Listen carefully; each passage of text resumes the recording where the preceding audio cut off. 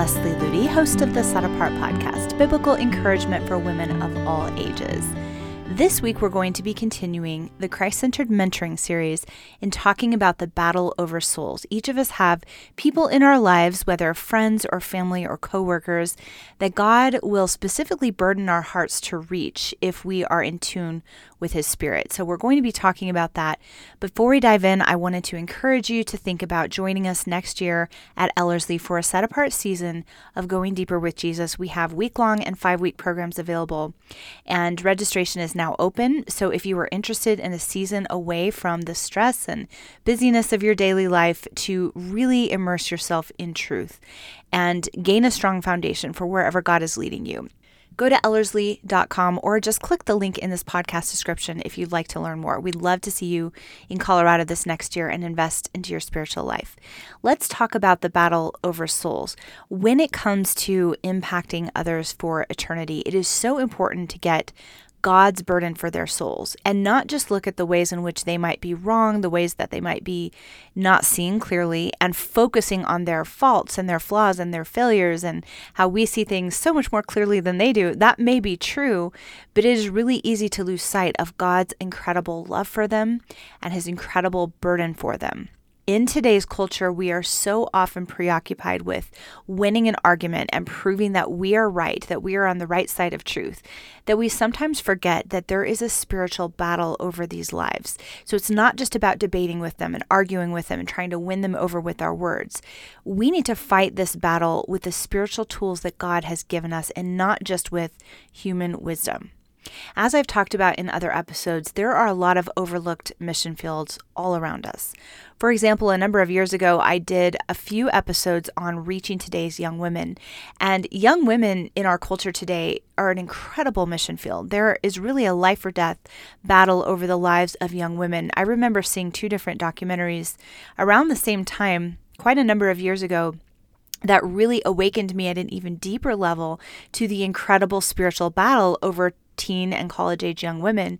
One was about a true story of something that had happened in a wealthy suburb in the United States of just a huge outbreak of STDs because of the extreme immorality that was going on behind the scenes in these young women's lives, and their parents didn't know. They just kind of had this secret life behind the scenes, and the health department had to come in. It was a crisis. Most of these young women went to church, came from well-to-do homes, went to good schools, so people just had no idea what kind of spiritual battle they were facing and the kind of lifestyle that they were being pulled into.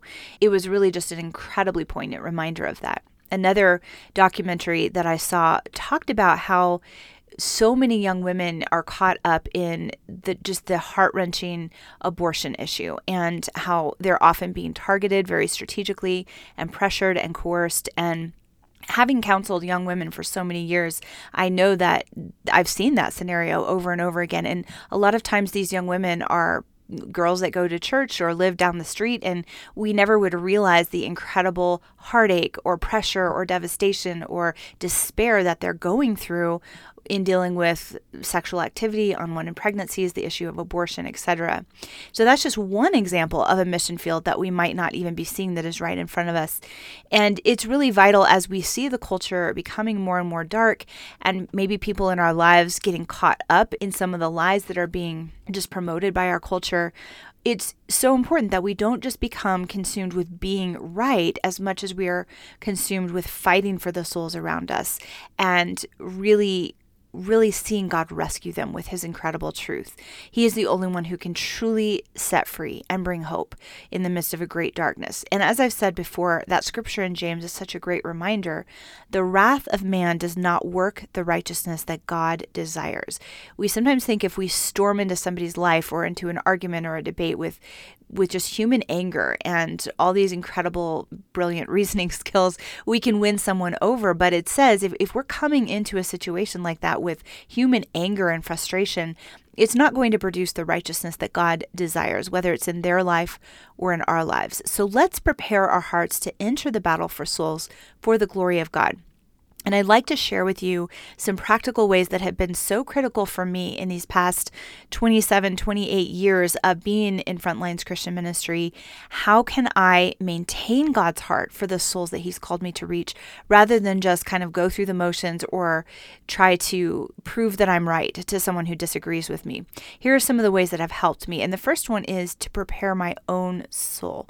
We need to realize that there is a preparation that God wants to take us through if He's calling us into any kind of ministry or discipleship or mentoring, or simply just being a Christ-like example to someone in our life.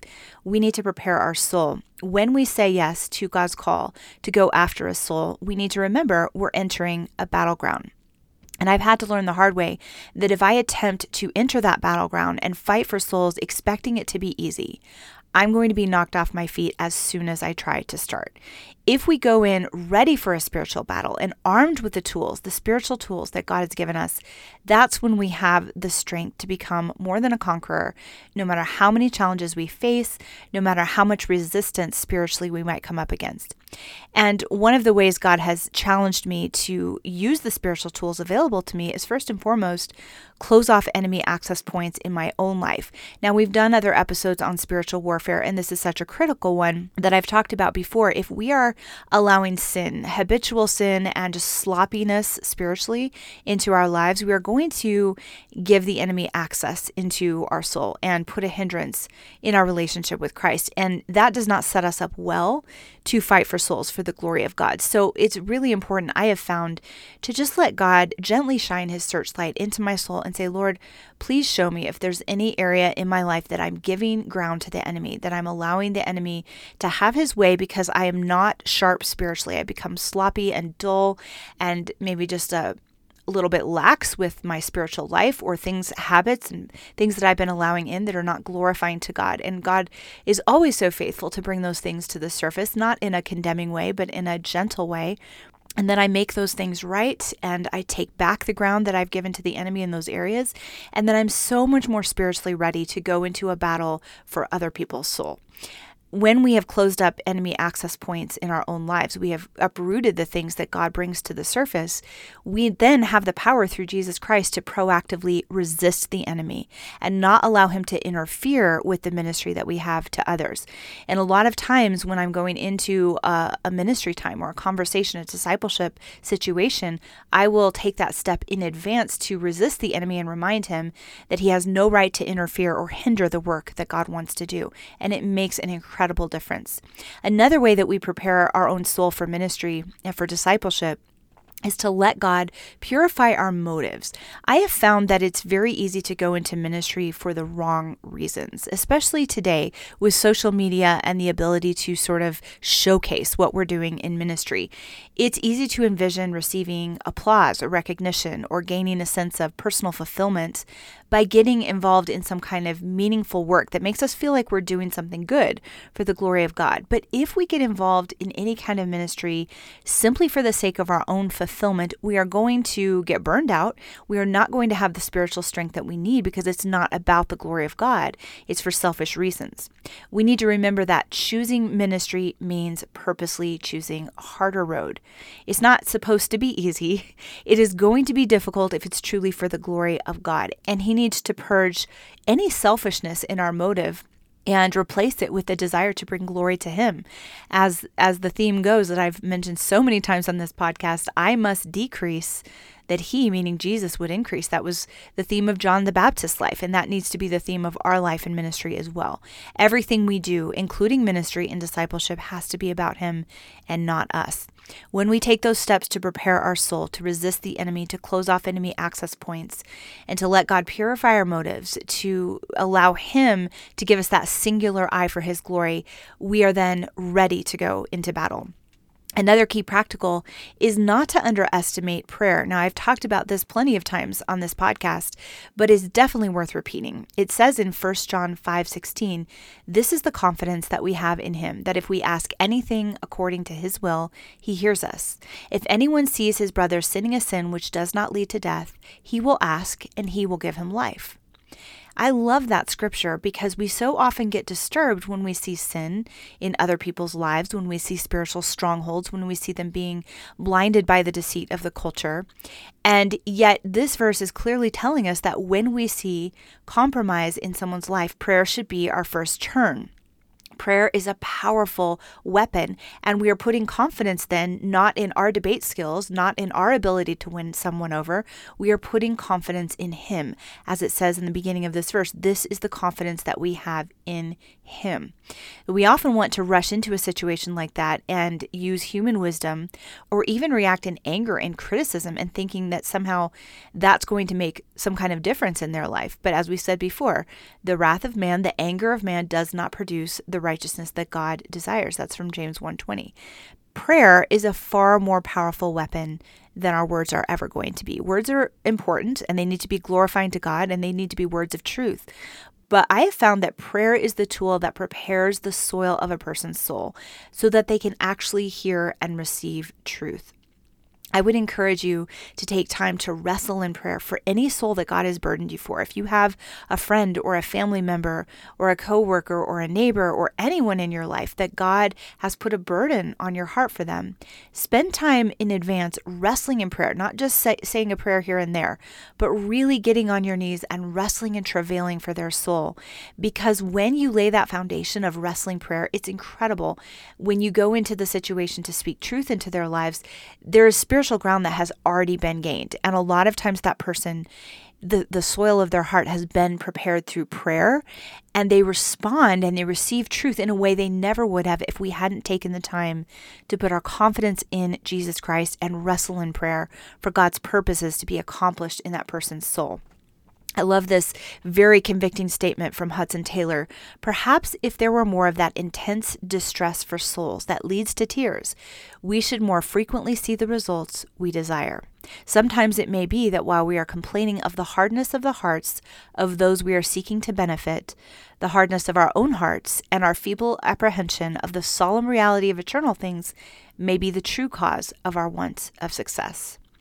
Wow, I get convicted every time I read that. Sometimes it's while we're complaining about other people's hardness of heart, we are not recognizing that our own hearts are hard, that we are just coming in there with anger or pride or selfishness rather than saying, Lord, you are the only one who can rescue this soul, and I'm going to wrestle for your purposes to be accomplished in their lives. John Hyde was a missionary who was known for his incredible ability to spend hours and hours and hours in wrestling prayer for other people's souls. And he was in such travail with God over the lost souls around him that toward the end of his life, it put such a strain on his heart that it actually moved his heart from one location in his chest cavity to the other location, like from the one side to another, because he was so intense about his prayer for these people. And that's the kind of wrestling that I don't really feel like I can personally relate to yet.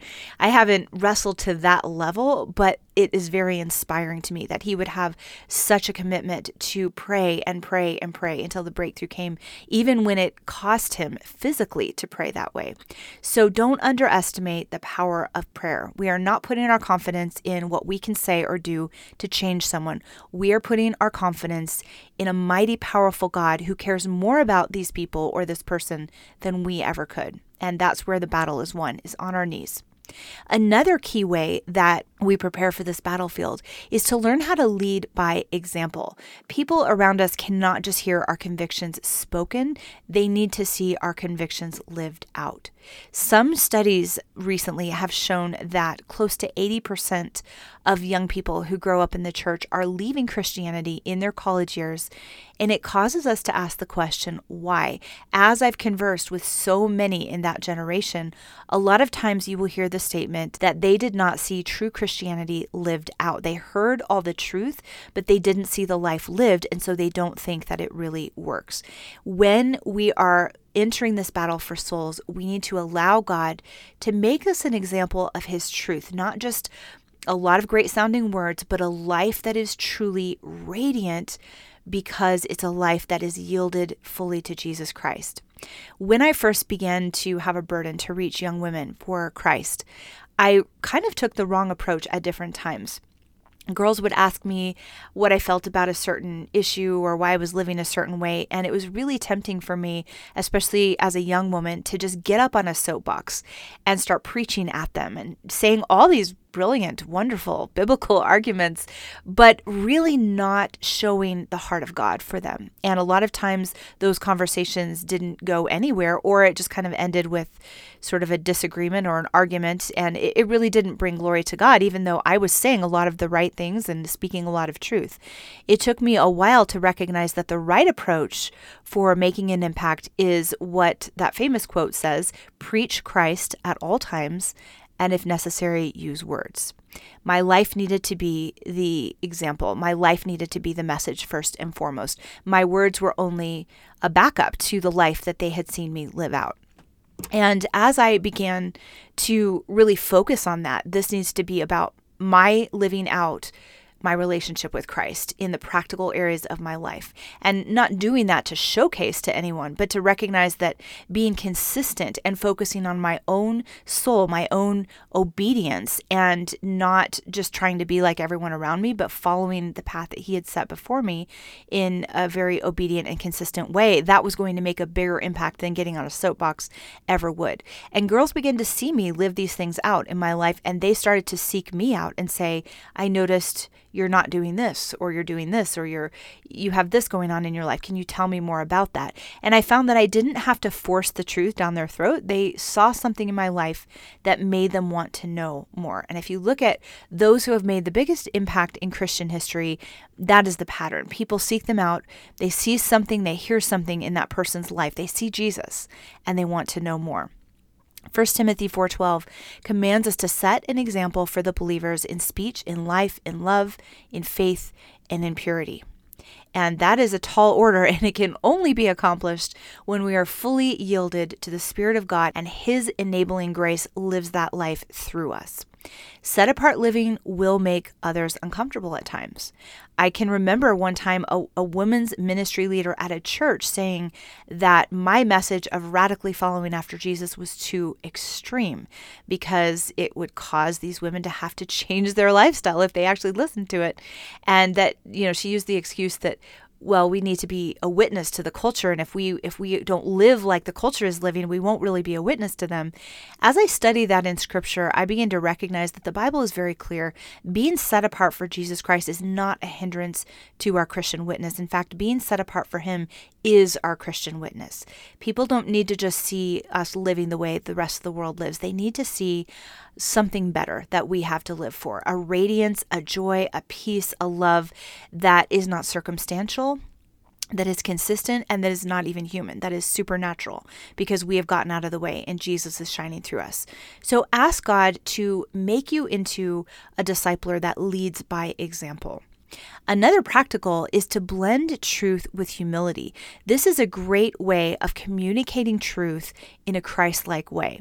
I love the example of the Apostle Paul because he was very confident in his relationship with Christ, and he said, "Follow me as I follow Christ." But he was also very humble. He said, "I have not already attained. I have not already been made perfect." So he recognized that he was not a finished product, but he also recognized that he was headed somewhere after Jesus. And he said, "Follow me as I follow Christ." And he was very bold with truth, but he also was very humble. And I love that blend of truth and humility.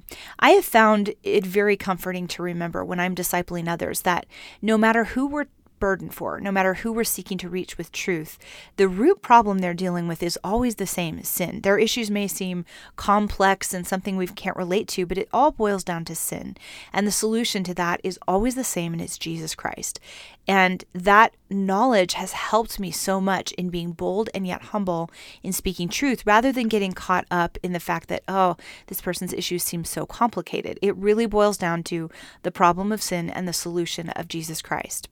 We should never compromise or dilute the truth of God, but it always needs to be communicated in a loving, gracious, God-honoring way.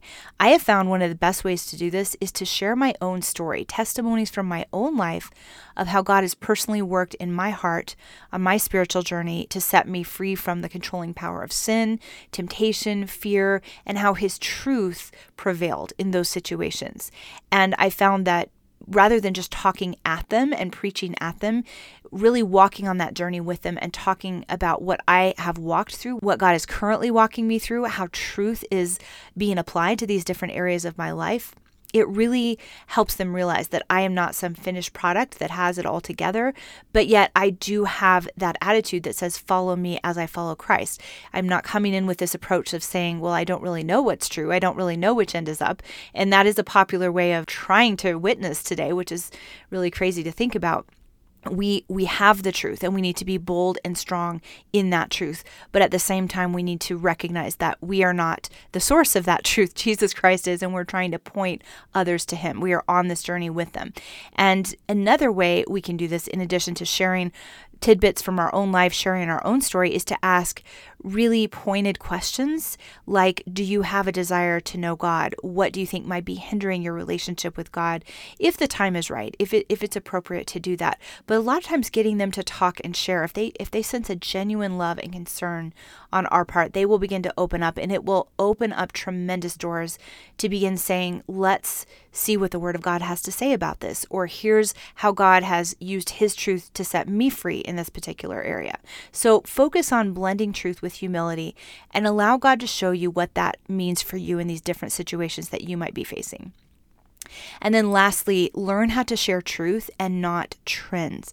It is very common, as I mentioned earlier, to approach discipleship or mentoring with kind of a flimsy approach to truth and be more psychology-based or more life coach-based than truth-based. Amy Carmichael said, if I blunt the edge of truth, speaking not right things but smooth things, then I know nothing of Calvary love. There is a huge temptation in the church today to become like the world in order to reach them. Just as I mentioned, that women's ministry leader, that was her entire approach, was let's just be as much like the culture as possible, and then maybe we'll have a witness upon them. And you see that in the popular evangelical circles today. You see church services that are more like rock concerts than church services. You see people reaching out to the community with like a beer and brat thing in the parking lot. You see Xboxes in Sunday schools, Starbucks in church lobbies, which isn't always necessarily bad, but a lot of times we are trying too much to lure them in with pop culture means rather than the truth of Jesus Christ. There is that temptation in modern discipleship to try to become culturally sensitive and relevant, but we need to remember that non-Christians are not rejecting Christianity because we aren't enough like the culture as the church. They are rejecting Christianity because we as the church are too much like the culture. All too often, there isn't anything different about our lives, nothing that proves that we have found something better to live for than temporary pleasure, and nothing that they see that says we have something worth dying for. Non-believers are going to be drawn to Jesus Christ when they see something real and powerful and far beyond what pop culture could ever hope to offer. As Jesus said in John 12:32, if I am lifted up from the earth, I will draw all people to myself. I have found that to be such an incredible tool for discipleship. When he is lifted up, he draws them to himself. It's not about having all the right words prepared or being culturally relevant or learning how to be an expert life coach. If Jesus is lifted up in your life, those around you, those souls that you are burdened for, will be drawn to him, will be drawn to his truth. So focus on lifting him up more than on trying to be exciting or interesting or culturally relevant or have all of these incredible bells and whistles to try to draw them in. Jesus needs to be the attraction. So in summary, I want to remind you that there is a spiritual battle raging over the lives all around you today. And we really have two choices. We can either ignore that spiritual battle and go about our own self-focused lives, or we can say yes to God's call to aggressively, proactively engage in that battle for souls for the glory of Jesus Christ. You may not feel qualified. You may not feel like you even know where to begin, but simply begin with that willingness that says, Lord, I surrender my life to you. I'm available to you. Begin to work through me to reach these souls with your light and your love. Let's make a decision together today to enter that battle for souls by letting Jesus Christ be lifted high in our lives. That is the only way to truly make an eternal impact. I hope you've enjoyed this week's episode. We'll continue with our Christ-centered mentoring series in continued episodes and get even more practical on what Christ-centered discipleship looks like. These are foundational truths that we need to have a clear understanding of if we are going to win the battle for souls today. If you'd like to go deeper into living a Christ-centered life, go to setapartgirl.com and look at the many resources that we have for you there. I pray you have a blessed and Christ-centered week.